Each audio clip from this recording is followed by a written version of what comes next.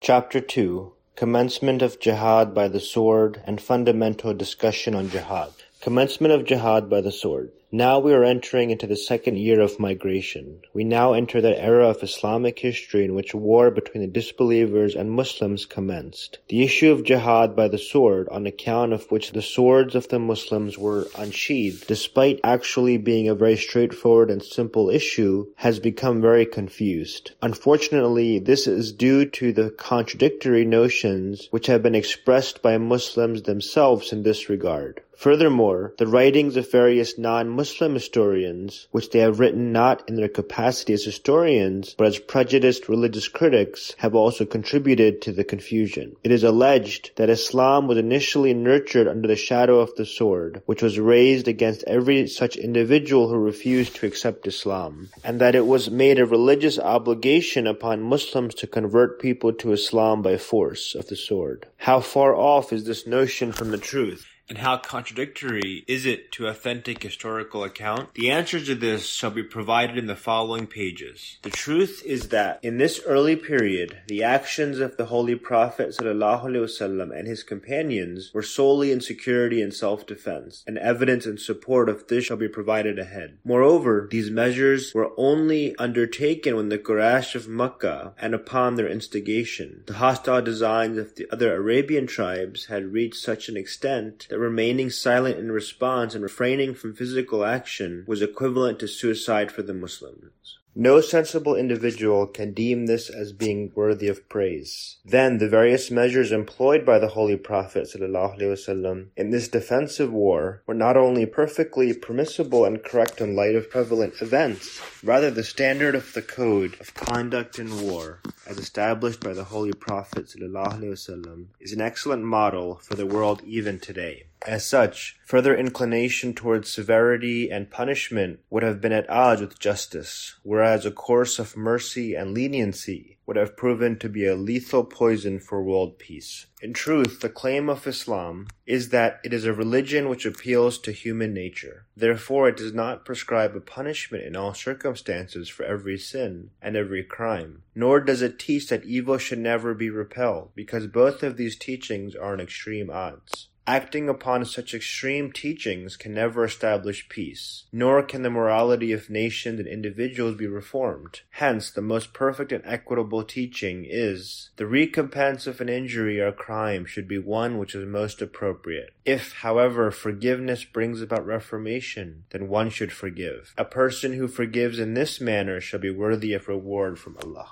Does Islam permit compulsion in the matter of religion? Prior to analyzing the early wars of Islam, it is incumbent upon us to first study the teachings presented by Islam regarding the compulsion in religious matters. In other words, is it permissible in light of Islamic teachings that people should be converted to Islam by force and then Islam be propagated by the sword? If Islam permits compulsion, then undoubtedly the issue would become dubious. In this case, the possibility would exist that perhaps the early wars of Islam were also fought for the purpose of converting people to Islam by force. However, if it is proven that in light of the Islamic teaching compulsion is prohibited, this would be a powerful argument to substantiate that these early wars of Islam were not for the purpose of converting people to Islam by force, rather there were other reasons for them. For it is not possible in the least, nor can any sensible individual accept that the Holy Prophet ﷺ himself and his companions could have acted so openly against that teaching, which they conveyed to the people in the name of God, and upon which their national identity was based. Now, when we cast a glance upon the Holy Quran, we find clear injunctions against propagation by force. Allah the Exalted states, O Messenger, and say to the people that Islam is the truth from your Lord, wherefore let him who will believe, and let him who will disbelieve. Then he states, O Messenger, say to the people that now has the truth come to you from your Lord. So whosoever accepts the guidance follows it only for the good of his own soul, and whoever treads the wrong path, the consequence thereof would also befall him, and I am not a keeper over you. Then he states, there should be no compulsion in the matter of religion. Right has become distinct from wrong. Whosoever abandons misguidance and believes in Allah, it shall be as if he has grasped a strong handle which knows no breaking, and Allah is all-hearing, all-knowing. In practical elaboration of this Quranic verse, there is a hadith as follows. When the Banu Nadir were exiled from Medina, the children of the Ansar were also among them. The Ansar desired to keep them, but the Holy Prophet ﷺ forbade them from doing so due to the Quranic verse, there shall be no compulsion in religion. Then there is a narration related by Datik, the Roman, from the Caliphate of Hazrat Umar. Datik narrates, in the Caliphate of Hazrat Umar, I was his slave. He would often persuade me to become a Muslim, but I would refuse, and Hazrat Umar would say, there is no compulsion in religion. Then he would remain silent. Thereafter, when the time of his demise drew near, Hazrat Umar freed me and said, now you may go wherever you desire. Then God the Exalted says, O Messenger, and say to those who have been given the book and to the unlearned, do you submit? If then they submit, then know that they have been guided. But if they reject your message, then your duty is only to convey the message, and Allah is watchful over His servants. These verses of the Holy Quran, which I have presented according to the chronological order of their revelation, are a conclusive proof that in light of the Islamic teaching, compulsion in the matter of religion is not permissible. Rather, Islam has left the issue of religion to the conscience of every individual, in that every individual may choose to follow whichever religion one so desires. From among the verses just mentioned, the verse of Surah Al-Kahf is from the Meccan era. Some scholars are of the opinion that the verse of Surah Yunus is from the last days of the Meccan era, whereas others believe it to be from the Medinite era. The verse of Surah Baqarah is from the initial years in Medina when the wars of Islam had begun. The verse of Surah Al-Imran is from the latter period in Medina when Makkah and Taif had been conquered and the wars of Arabia had nearly come to a close. As such, these different verses were revealed in diverse eras during the life of the Holy Prophet. The last verse was revealed close to the demise of the Holy Prophet. All of these verses conclusively and definitely establish the prohibition of forceful propagation and allude to the task of the Prophet inasmuch that he should openly convey his teaching to the people. Thereafter, to accept or not to accept is the prerogative of people themselves. Now, in the presence of this clear and lucid teaching, which was loudly announced to the people day in and day out, and to which disbelievers were invited, is it possible for the Holy Prophet and his companions to set out sword in hand so as to forcefully convert people to Islam? In this case, would the disbelievers not object, saying that you preach a so-called divine word which speaks against compulsion, yet practice coercion yourselves? Yet history proves that this allegation was never raised by the disbelievers, despite their habitual tendency to level allegations against the Holy Prophet without holding back.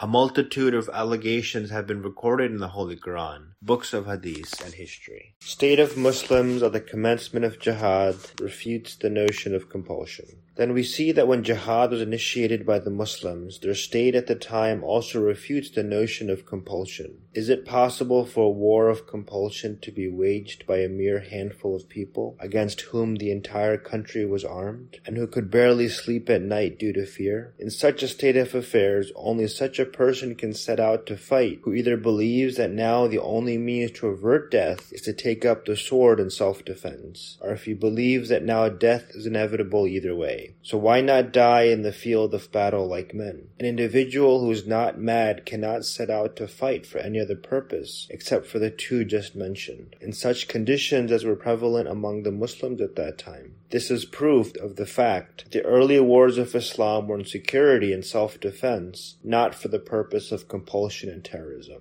No individual has ever been coerced to become a Muslim. Then it should also be remembered that in these wars of the Holy Prophet and his companions were for the purpose of converting people to Islam by force, then we should be able to find examples of such people who converted to Islam by force. After all, history has recorded the names of thousands of Muslims and disbelievers. In the very least, there should be an example of one such person who was compelled to accept Islam at the dint of a sword. The fact is that not only a single example of forceful propagation can be found in history. On the contrary, however, history does affirm such examples, where an idolater expressed his acceptance of Islam in the very course of fighting, but the Muslim did not consider his declaration of Islam to be true. They finished him off with the thought that his proclamation of Islam was due to fear, and that his expression of Islam was not accompanied by the affirmation of his heart. As such, historical record proves that once Usama bin Zaid, who was the son of Zaid bin Haritha, the freed slave of the Holy Prophet, was very dear to him, encountered a disbeliever in war. When the disbeliever saw that Usama had subdued him, he said, "I become a Muslim." However, Usama did not care for this and speared him. After the war, when this account was related to the Holy Prophet, he became extremely displeased with Usama and said, "Why did you kill a man who professed his acceptance of Islam? O Messenger of Allah, he did so out of fear and was not a Muslim at heart," was the response of Usama. The Holy Prophet said, "Did you cut open his heart to affirm this?" In other words, it is completely plausible that the truth of Islam was revealed to him at that very instance, and he became a Muslim at heart. For example,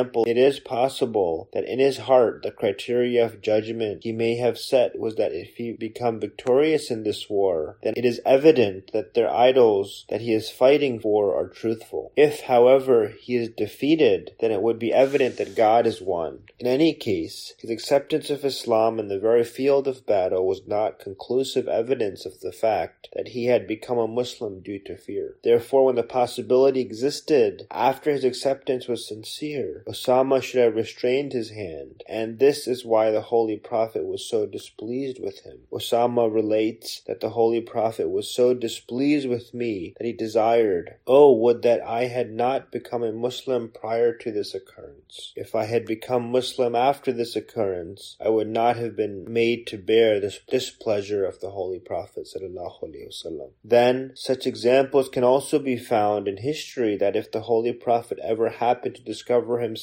that an individual had not become Muslim at heart and his acceptance was merely due to fear or greed, he would not accept his declaration of Islam. As such, there is a narration in Sahih Muslim that during a war, the companions imprisoned a disbeliever who was from among the allies of the Banu Taqif. When the Holy Prophet passed by this prisoner in the thought that he would be set free, he said, "O Muhammad, why am I kept in prison when I accept Islam?" The Holy Prophet responded, "If you had come to Islam prior to this, it would have been accepted by Allah, and you would have attained salvation, but not now." After this, the Holy Prophet had 2 Muslim prisoners released from the Banu Taqif and returned him to the disbelievers. Therefore, not a single example can be found in history where the companions made a person Muslim by threat of the sword.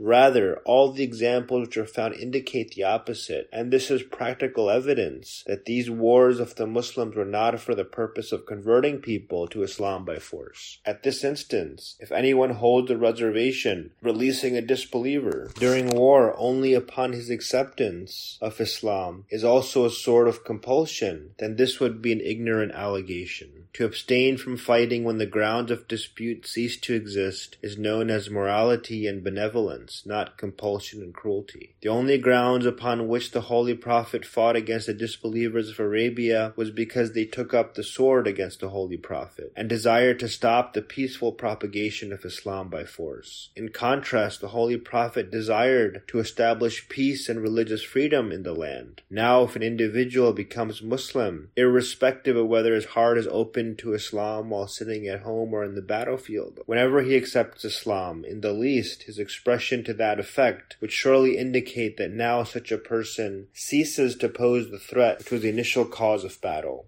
In this case, therefore, action against such a person would definitely be brought to a halt. In actuality, as shall become evident ahead, war was initiated by the disbelievers. Hence, when an individual became a Muslim, this naturally inferred that such a person had now abstained from war and had inclined towards reconciliation. Hence, war against such a person was brought to a halt. The purport of the following hadith of the Holy Prophet is also the same, where he states, "I have been ordered to fight those disbelievers who have entered the field of battle against Islam. However, various people have misunderstood this hadith to infer that the Holy Prophet had been ordered to fight against all the disbelievers of the world until they became Muslim. However, this inference clearly contradicts the Quranic teaching and historical accounts. Furthermore, it would be an utterly dishonest act to ignore that meaning of a statement of the Holy Prophet, which concurs with the Holy Quran and history, and no objection can be leveled against it in terms of the Arabic language itself. For a meaning which is completely at odds with the clear Quranic teaching and evident historical accounts. Hence, the purport of this statement of the Holy Prophet is that he has been ordered to fight those disbelievers who had taken up the sword against the Muslims and were becoming a disruption to the national peace. If, however, they were to become Muslim and no longer pose a threat, then he had been instructed to stop fighting. In other words, he had been ordered to fight until the natural outcome of war manifests itself, i.e. those people who have stood up against Islam are either defeated and war comes to an end, or until they become convinced of the truth of Islam and become Muslim, after which no risk of unrest or their account remains. Further evidence of this is that war was not only stopped upon the acceptance of Islam, rather if a tribe would discontinue war against the Muslims and submit to their political rule, even if it remained fixed upon disbelief in polytheism, war would be ceased against it. Hence, there are many such examples recorded in history, which shall be presented at their appropriate place. Therefore, to desist from fighting upon the acceptance of Islam has no relation to coercion whatsoever. Quite the contrary, this is an act of good governance, which should be worthy of praise in the eyes of every sensible individual. The explanation of this hadith, which has just been presented, is not merely a logical one. Rather, the Holy Quran itself very clearly presents the teaching that if the disbelievers refrain from their cruelties and do not cause disorder and unrest in the land, then in this case, Muslims should immediately cease military activity against them. As such, the Holy Quran states, O Muslims, fight those disbelievers who fight against you until there is no persecution in the land, and every individual is able to profess whatever religion he so desires for the sake of Allah. But if these disbelievers abstain from their cruelties, you should also stand back, because you do not have the right to take military action except against the aggressors. An explanation of this verse is also found in the following hadith. With regards to the statement of Allah the Exalted, that you should fight those disbelievers who fight against you until there is no persecution in the land, Ibn Umar states that, in the era of the Holy Prophet, the Muslims were few in number and anyone who accepted Islam would be given grief in the way of religion. Some would be martyred until others would be taken prisoner. Thus, the manner in which we acted upon this divine command was to fight until the Muslims gained strength in number and power, and new Muslims were saved from persecution. In the presence of this clear and lucid verse as well as this clear and lucid hadith, it is not at all an act of honesty to interpret a hadith which may be constructed in different ways to substantiate a teaching of forceful propagation. Lives of the companions reject the notion of compulsion. Then there are certain signs of faith by which an individual is recognized, and they can never be instilled in a person who has been converted to Islam by force of the sword. For example, true faith possesses love. It possesses sincerity, it possesses sacrifice and indignation. It is impossible for these qualities to be found in an individual whose faith is merely a faith of display, and who expresses a certain belief merely due to fear, while the heart of such a person remains devoid of faith. Therefore we should study the lives of the companions, and then determine whether their state appears to be the like of such people, whose religion has been altered by the might of the sword. Does their faith not possess the fragrance of love? Do their hearts appear to be devoid of sincerity? Did they not possess the spirit of sacrifice? Does it seem as if there is a lack of indignation within them? If this is not the case, and indeed it is not, and all of these signs exist within the companions, and not only that, but exist to an exceptional standard and every achievement of their lives, is a testimony to their faith, sincerity, love of Islam, sacrifice, and indignation. How great an injustice would it be to doubt the truthfulness of their faith. Do not go far. Take the example of Ikrama bin Abi Jahl. His father, Abu Jahl, was thirsty for the blood of the Holy Prophet ﷺ and perished in this very pursuit. Even the state of Ikrama himself was such that he fought against the Holy Prophet in every way, and exerted all his efforts to wipe out Islam. Eventually, at the occasion of the victory of Makkah, he fled from Makkah, considering subservience to the Holy Prophet as being a cause for humiliation. Historians write that he was among those people whom the Holy Prophet had ordered to be executed. However, when he finally became Muslim, the state of his faith and sincerity was such that in the reign of Hazrat Abu Bakr, he exhibited unparalleled sacrifices in order to uproot the rebels. During a war, when an occasion of brutal carnage ensued, and people were being slaughtered as though grass being cut, Ikrama took a few companions and leaped into the heart of the army. Various people attempted to hold him back, saying, "Right now, the war has taken a dangerous turn. It is not wise to enter the enemy ranks in this manner." But Ikrama did not stand down. He would move forward, saying, "I fought against Muhammad for the sake of Lat and Uzza. Today I shall not stand back from fighting in the way of God." At the completion of battle, his corpse was found severely pierced by spears and sword wounds. His financial sacrifices were such that when Ikrama would receive a portion from the spoils of war, he would readily spend it on charity, alms, and in the service of faith. He would often say that there was a time when I would spend in opposition to the religion of God, but now I am not put to ease until I spend in his cause. Are these the people who were converted to Islam by fear of the sword? Desire of the Holy Prophet ﷺ to reconcile rejects the notion of compulsion. Another proof that these wars of the Holy Prophet were not for the purpose of converting people to Islam by force is that he would always desire the reconciliation. The utmost effort of the Holy Prophet would be to somehow bring these wars to an end, so that a state of peace and security could be brought about in the land.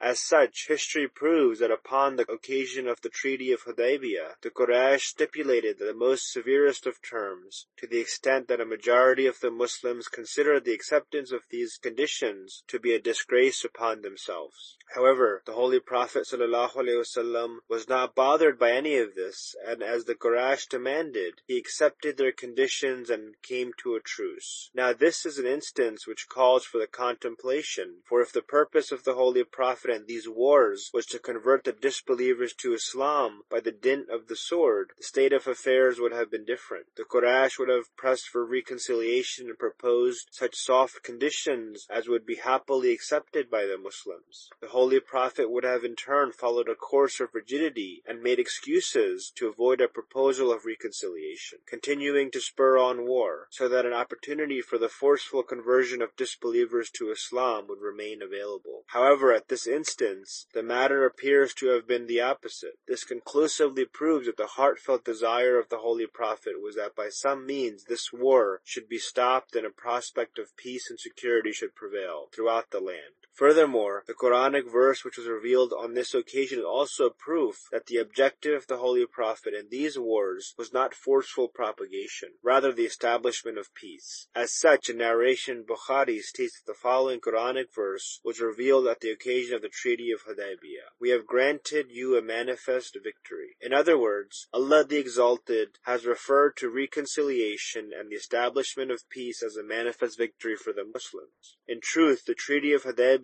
was such an extraordinary, magnificent victory that in a way the Battle of Badr and the Battle of the Ditch equate to nothing. The reason being that although the disbelievers were defeated and put to flight at the Battle of Badr and the Battle of the Ditch, the Muslims did not attain the objective of their jihad in these wars, because the disbelievers were still in conflict just as before and war continued. However, at Hudaybiyah, although there was no massacre and carnage, and apparently the Muslims were made to give in to this treaty, but the purpose of their jihad was ultimately attained. In other words, war was ceased and peace was established in the land. Hence, the Treaty of Hudaybiyah was a true victory, and it's for this reason that Allah has referred to it as a manifest victory. This is a remarkably outstanding proof that the wars of the Muslims were either defensive or for the establishment of peace, and not for the purpose of spreading Islam by force. Muslims achieved exceptional progress during a time of peace. This question may be analyzed from another perspective as well, and that is to determine whether Islam achieved more progress during a time of peace or in a time of war. If it is proven that in comparison to wartime, Islam progressed at an extraordinary speed during a time of peace, this would furnish practical evidence to substantiate that the wars of Islam were not for the purpose of forceful propagation. History identifies that war practically began in the second year of migration. The Treaty of Hudaybiyah took place in the sixth year of migration. In other words, prior to the Treaty of Hudaybiyah, the Muslims underwent a 5-year period of war. The number of Muslims in the span of these 5 years can be estimated by the number of warriors who participated in these wars on behalf of the Muslim army. War was announced in Safar 2 AH, and the first battle of the Muslims against the Quraysh took place in Ramadan 2 AH, at the occasion of Badr, where the Muslims numbered just over 300. The second battle took place in Shawwal 3 AH, at the occasion of Uhud, where the Muslims were 700 in number. The third battle was in Shawwal 5 AH, which is known as the Ghazwa of the Confederates, or the Ghazwa of the Ditch. In this war, the Muslims were 3,000 in number. However, it should be remembered that since this battle took place in Medina, a larger number of Muslims were able to participate. For if this had been a distant journey, perhaps so many Muslims would not have been able to participate because of the weak, old, and destitute would have been left behind in large numbers. In any case, 3,000 Muslims participated in this war. After this, in Dhu Qadha 6 AH, the Ghazwa of the Treaty of Hudaybiyah took place, in which 1,500 Muslims participated. Thus, in the last Ghazwa of this 4 to 5 year period of war, the Muslim population went from 300 to 1,500, and if the number at the Ghazwa of the Ditch is made a basis, it can be said that this population touched 3,000. After this, an era of peace began, which lasted for approximately 1 year and 3 quarters. However, the astonishing speed at which Islam progressed in this era of peace can be discerned from the number of Muslims present at the Ghazwa of the victory of Makkah, which took place in Ramadan 8 AH. Historians agree that the number of the Muslim army in this Ghazwa comprised of 10,000 souls. Hence, in a 4 to 5 year period of war, the number of Muslims who were able to partake in jihad had reached 1,500, or at most 3,000, but in an era of peace spanning 1 year and 3 quarters, this number reached 10,000. This proves that these wars were not for the purpose of forceful propagation, rather they were actually a hindrance in the progress of Islam. The reason being that as soon as this war came to an end, Islam began to spread rapidly. In actuality, during a state of war, many people were unable to pay due attention to Islam. Many people of weaker dispositions feared the opposition of the disbelievers as well, and even Muslims themselves found very little opportunity for actual preaching due to their engagement in war. However, when war ceased, on the one hand, people received an opportunity to reflect upon Islam, and the fear of weaker dispositions was relieved. On the other hand, preaching efforts took on pace, and the result of this is before us. Hundreds of disbelievers remained averse to Islam at the victory of Makkah. Another proof of the fact that these wars of the Holy Prophet ﷺ were not for forceful propagation of Islam is the Ghazwa of Makkah. When Makkah was conquered at the hands of the Muslims and the Holy Prophet and his companions entered Makkah as victors at that time, although various people from the Quraysh remained firm in their disbelief and there was absolutely no hostility whatsoever towards them, thereafter, as the hearts of people were gradually opened towards Islam, they continued to become Muslim at their own will. The numbers of such people was in the hundreds, rather perhaps ran into the thousands. As such, Safwan bin Umayyah, who is the son of Umayyah bin Khalf, a chieftain of the Quraysh, and was a staunch enemy of Islam, did not become a Muslim at the victory of Makkah either. It was in this very state of disbelief that he sided with the Holy Prophet and participated in the Ghazwa of Hunayn. Many other idolaters also took part in this war. However, gradually the truth of Islam began to manifest itself upon him due to the beautiful character of the Holy Prophet, and then ultimately he became a Muslim at his own will. Now the question is that if the Holy Prophet and his companions would forcefully convert people to Islam, why were people not coerced to enter Islam after the victory of Makkah, when the Quraysh had lost their strength completely and the Muslim army was dominant? After the victory of Makkah, what better opportunity could the Muslims have found for their forceful propagation, when a very large community could have been made to enter Islam at the slightest wave of the sword? However, Islam brought a message of religious freedom, and it was ordered that there should be no compulsion in the matter of religion. Therefore, it was with utmost honesty that the Holy Prophet and his companions left every single individual free to his own conscience, so that everyone could follow the religion of their choosing. However, Islam was not such a religion that if the idolaters of Arabia were to receive opportunity to calmly contemplate, they would not be won over by its qualities in comparison to their own religion. Hence, it was not the iron sword, but the sword of argumentation and signs, which did its work, and in a very short time, the region of Arabia was cleansed of the element of polytheism.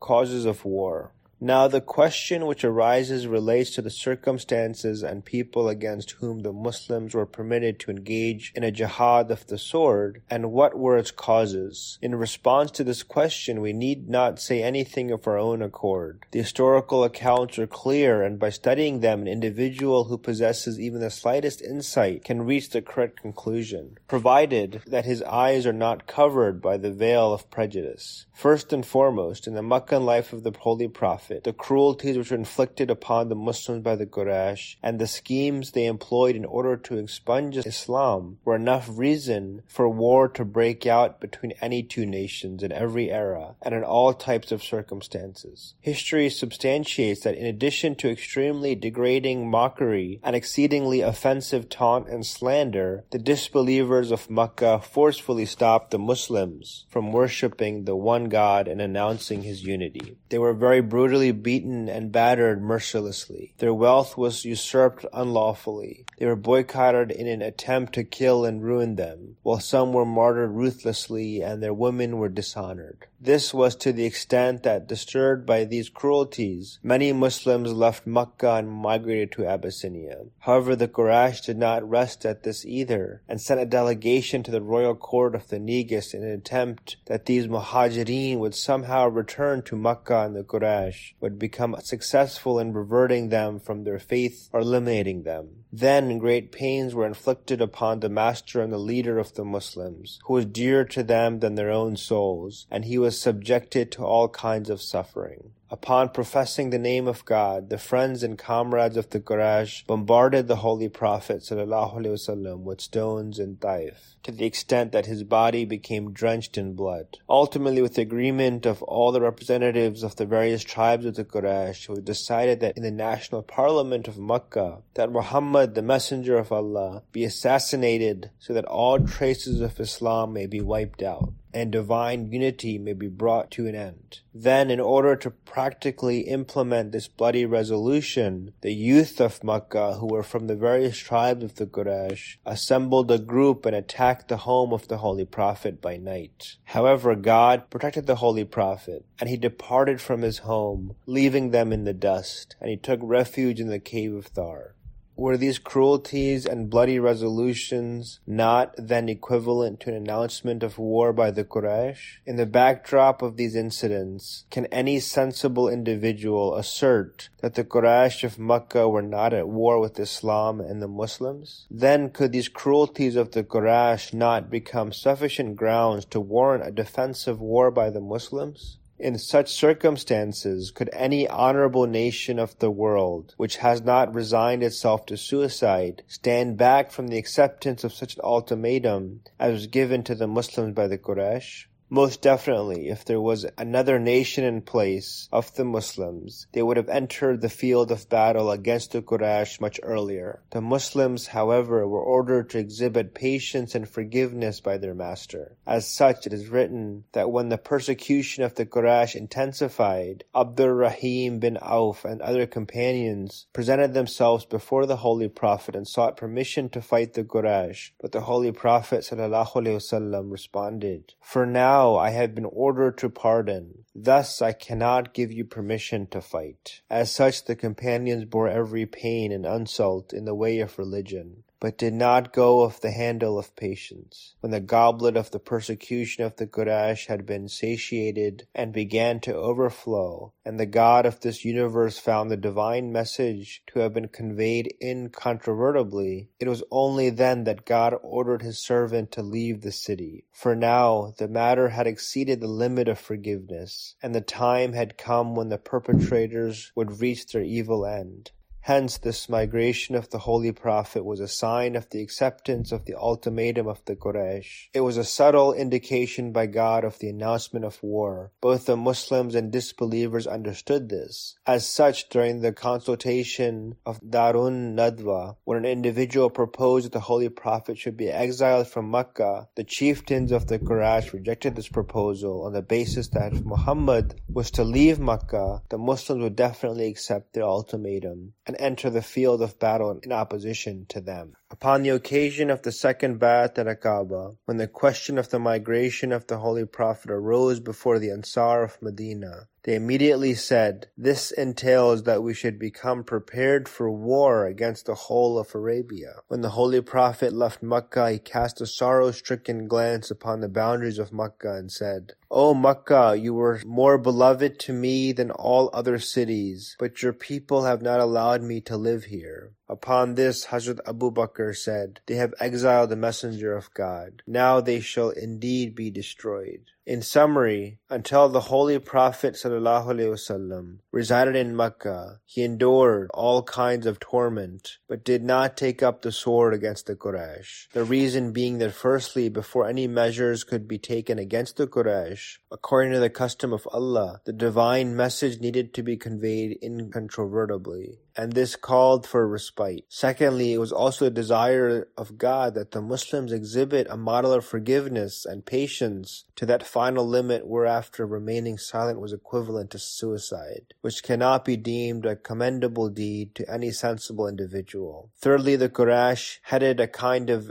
democratic government in Mecca, and the Holy Prophet was one of its citizens. Hence, good citizenship demanded that until the Holy Prophet ﷺ remained in Mecca, he respect the authority and not allow anything as would disturb the peace, and when the issue exceeds the limit of forgiveness, he migrate from there. Fourthly, it was also necessary that until his people had become deserving of punishment due to their actions in the estimation of God, and until the time to destroy them had not arrived, the Holy Prophet live among them, and when the time arrives, he migrate from there. The reason being that according to the custom of Allah, until a prophet of God remains within his people, they are not struck by a punishment as would destroy them. When a destructive punishment is impending, the Prophet is ordered to leave such a place. Due to this reason, the migration of the Holy Prophet possessed distinct indications within it, but it is unfortunate that these wrongdoing people did not recognize them and continued to grow in their tyranny and oppression. For if the Quraysh had abstained even now, and had refrained from employing a course of compulsion in religion, and had permitted the Muslims to live a life of peace, then God is the most merciful of those who are merciful, and his messenger was also Rahmatul lil Alameen.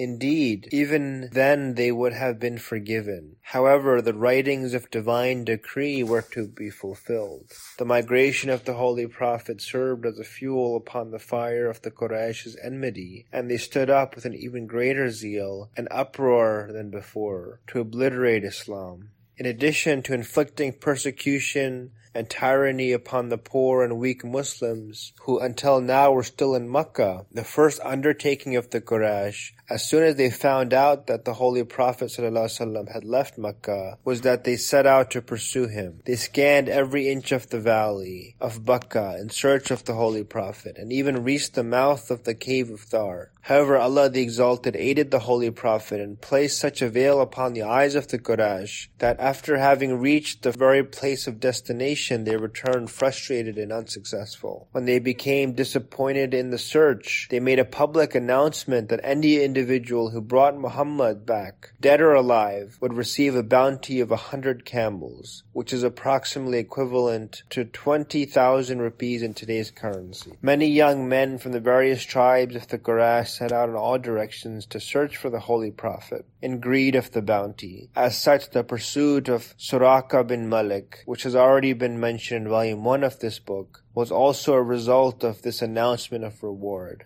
However, the Quraysh were made to confront failure in this scheme as well. If one contemplates for war to break out between two nations, even this sole reason is enough, in that a bounty of this nature is set for the master and leader of the other. In any case, when the scheme also proved unsuccessful and the Quraysh found out that the Holy Prophet had reached Medina safe and sound, as it has been mentioned above, the chieftains of the Quraysh sent a terribly threatening letter to the head of chieftain of Medina, Abdullah bin Ubay bin Salul, and his companions. You have given protection to an individual of ours, and we swear in the name of Allah that you shall either leave him and declare war against him, or in the least exile him from your city. If not, we shall most definitely gather our entire army and attack you, and we shall kill your men and take your women into our own possession, making them lawful unto ourselves. The anxiety which could have clung to the poor Muhajirin due to this letter is evident, but a tremor of fear also surged through the Ansar as well. When the Holy Prophet received news of this, he went to Abdullah bin Ubay himself. The Holy Prophet reasoned with him and calmed him down, saying, "Your very own kith and kin are with me. Will you fight against your own loved ones?" It was in these days that Sa'd bin Mu'adh, chieftain of the Aus, came to Makkah for the purpose of Umrah. Upon seeing him, the eyes of Abu Jahl gorged with blood and rage, and he furiously said, "You have given protection to that renegade Muhammad. Do you believe that you will be able to protect him?" In this era, the Quraysh were so preoccupied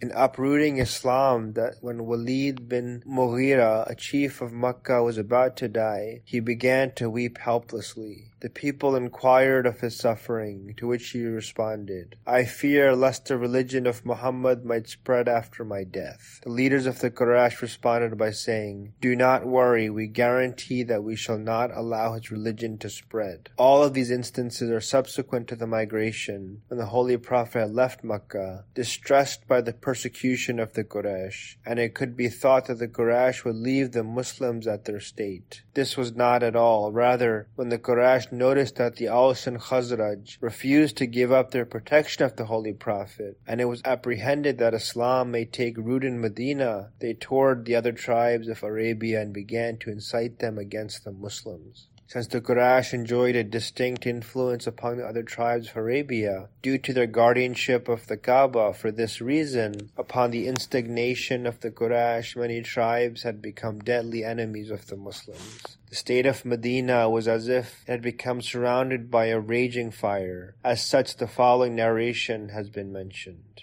Ubay bin Ka'b, who was from among the most distinguished companions, narrates, when the Holy Prophet and his companions migrated to Medina, and the Ansar gave protection to them, in turn all of Arabia collectively stood up against the Muslims. In that era, Muslims would not even put off their arms at night, and during the day they would walk around armed in case of a sudden attack. They would say to each other that, "Let us see if we live till such a time when we might be able to sleep in peace at night without any fear except the fear of God." The state of the chief of mankind himself was that, in the beginning, when the Holy Prophet arrived to Medina, he would often remain awake during the night in apprehension of enemy attack. With regards to the same era, the Holy Quran states, O ye Muslims, remember the time when you were few, and were considered to be weak in the land, and were in constant fear, lest people should snatch you away and destroy you. But God sheltered you and granted you support with His succor, and opened the doors of pure provisions upon you. Therefore you should now live as thankful servants. This was the state of external threats, and even in Medina, the state was that until now a substantial segment from among the Aus and Khazraj stood firm upon polytheism. Although they were apparently with their brethren and kindred, but in such circumstances, how could a polytheist be trusted? Secondly, were the hypocrites who at the outset had accepted Islam, but in secret they were enemies of Islam, and their presence in Medina posed threatening possibilities. Thirdly were the Jews, with whom, although there was a treaty, but to these Jews the value of this treaty was nothing. Hence, in this manner, there were such elements present even in Medina itself, which were no less than a store of hidden ammunition against the Muslims. A tiny spark by the Arabian tribes were enough to set this ammunition on fire, and destroy the Muslims of Medina with a single blast. At this vulnerable time, which was such that a more critical time had never dawned upon the Muslims before, divine revelation was sent to the Holy Prophet, that now he should also take up the sword in opposition to the disbelievers who had entered the field of battle against him, sword in hand, purely by way of injustice and tyranny. In this manner, jihad by the sword was announced. At this time, the number of such Muslims who were able to fight was not more than a few hundred. Even from among these few hundred souls, most of them suffered from a state of extreme weakness and poverty. For some, the matter reached a point of starvation every other day. Among them, there were very few who could even make the very basic equipment of war available to themselves. On the other hand, the state of the opposing party was such that in terms of religion, the entire country was, without exception, an enemy. Practically, in addition to the Quraysh as well, who were thousands in number, and were far more powerful than the Muslims in terms of wealth, property, and military supplies, many other Arabian tribes had become allies of the Quraysh. It was due to these threats that the Muslims could not sleep at night. At such a vulnerable time, the command of God was revealed that, O Muslims, now you shall also take up the sword against these disbelievers. There remains no doubt whatsoever with regard to the fundamental purpose of this jihad, because in such circumstances, only such an individual can enter the field of battle who had decided upon one of two things. The first being that now my death is inevitable. Why not, therefore, give my life in the field of battle like men? Secondly, now if there's any possibility to avert death, then it is to take up the sword and enter the field of battle, and then come what may. The early battles of Muslims were due to this latter objective, but despite this divine command and coerced decision to fight, the state of many weak-hearted Muslims was that their hearts would sink at the thought of war. As such, the Holy Quran states, when jihad was prescribed for the Muslims, a section of them feared the disbelievers, to the extent that this fear was greater than their fear of God. And these people would say, O our Lord, why have you prescribed jihad upon so soon? Would you not grant us respite yet a while? Then he states, O ye Muslims, we are aware that jihad of the sword has been ordained for you at a time when it is a difficult and burdensome task for you to bear.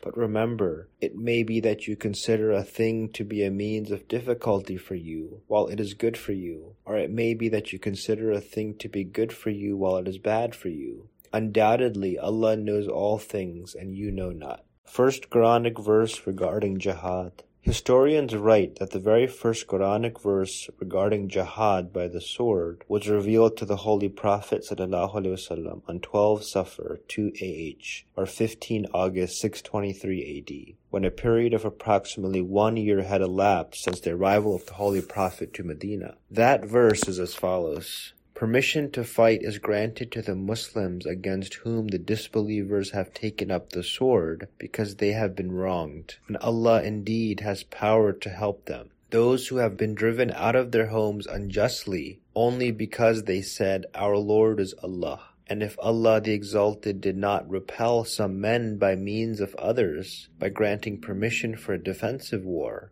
there would surely have been pulled down cloisters belonging to monks and Christian churches, and Jewish synagogues and mosques, wherein the name of God is oft commemorated, and Allah the Exalted will surely help one who helps him. Undoubtedly, Allah the Exalted is powerful, mighty. The clarity and lucidity with which these verses of the Holy Quran exhibit the fundamental purpose of the initial Islamic wars and the state of the Muslims at the time requires no explanation. If one contemplates, 4 things are evident from this verse. Firstly, in this war it was the disbelievers who took the first step, as is evident from the word. Secondly, that the disbelievers severely wronged the Muslims, and it was these very cruelties which were the cause of war, as has been mentioned. Thirdly, the purpose of the Quraysh was to annihilate the religion of Islam. Fourthly, the purpose of the Muslims announcing war was self-defense and protection. Therefore, this verse of the Holy Quran, which is the very first verse on jihad by the sword, states with extreme clarity that it was the disbelievers who had initiated these wars, and they desired to expunge Islam by force. It was the Muslims who had been wronged, and it was only in self-defense and protection that they took up the sword. I believe this sole verse to be a sufficient response to all those allegations which have been leveled by the opponents of Islam in relation to jihad by the sword, if only one chooses to understand. Holy Quran as the most authentic historical evidence. At this instance, the doubt may arise in someone's heart that as the Quran is the religious scripture of the Muslims themselves, how can its testimony be given such a rank so as to base such a significant historical account upon it?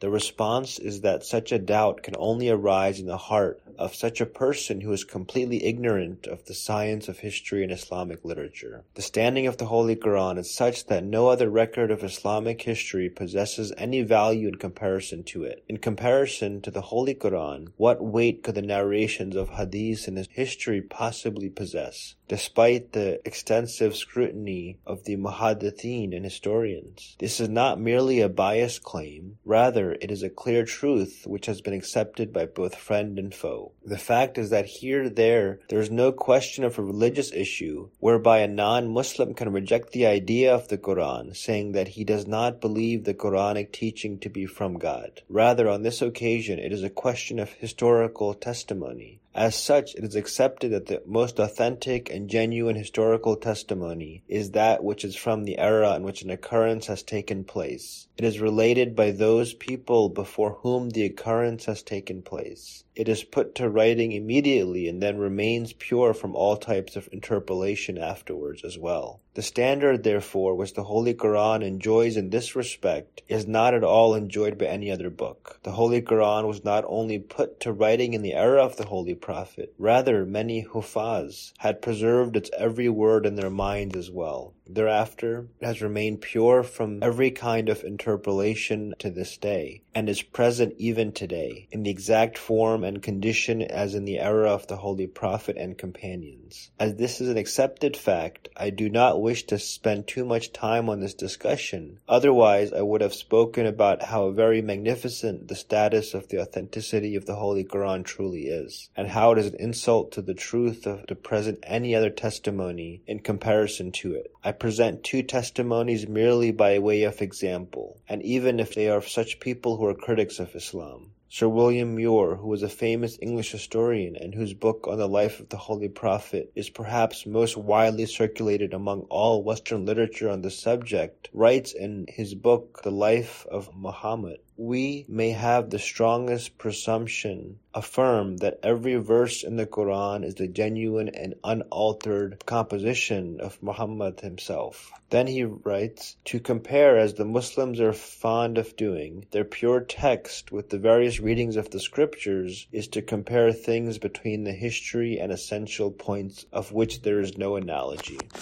Then he writes, "There is otherwise every security, internal and external, that we possess a text the same as that which Muhammad himself gave forth and used. It should be remembered that Sir William Muir is not from among the friends of Islam. Rather, on countless occasions, he has made grave attacks upon Islam and the founder of Islam. The Quran, however, is such lofty grandeur as cannot be tainted by the prejudice of a single person. Noldyk, who was a very renowned German Christian Orientalist and who accepted as an authority in this field, writes that with regards to the Quran present today is exactly the same as in the time of the companions of the Prophet. Then he states, all efforts of European scholars to prove the existence of latter interpolation in the Quran have failed. This is the testimony of the people of the West as regards to the general authenticity of the Holy Quran. However, particularly from a historical perspective, Sir William Muir writes, the Quran becomes the groundwork and the test of all inquiries into the origin of Islam and the character of its founder. Then he states, of Muhammad's biography, the Quran is the keystone. Then Professor Nicholson, who is a Christian British Orientalist and whose book, Literary History of the Arabs, has been widely published and introduced, writes in his book, here we have materials of unique and incontestable authority for tracing the origin and early development of Islam. Such materials as do not exist in the case of Buddhism or Christianity or any other ancient religion. Therefore, the Holy Quran is a completely honest and most authentic record of early Islamic history, and it possesses a rank which is not enjoyed by hadith or history. Thus, when the Holy Quran very clearly and invariably states in this verse, which was the first to be revealed allowing jihad by the sword, that it was the disbelievers who were the instigators and the Muslims only took up the sword in self-defense, to search for evidence of Muslim instigation through flimsy and weak argumentation cannot be considered an honest deed.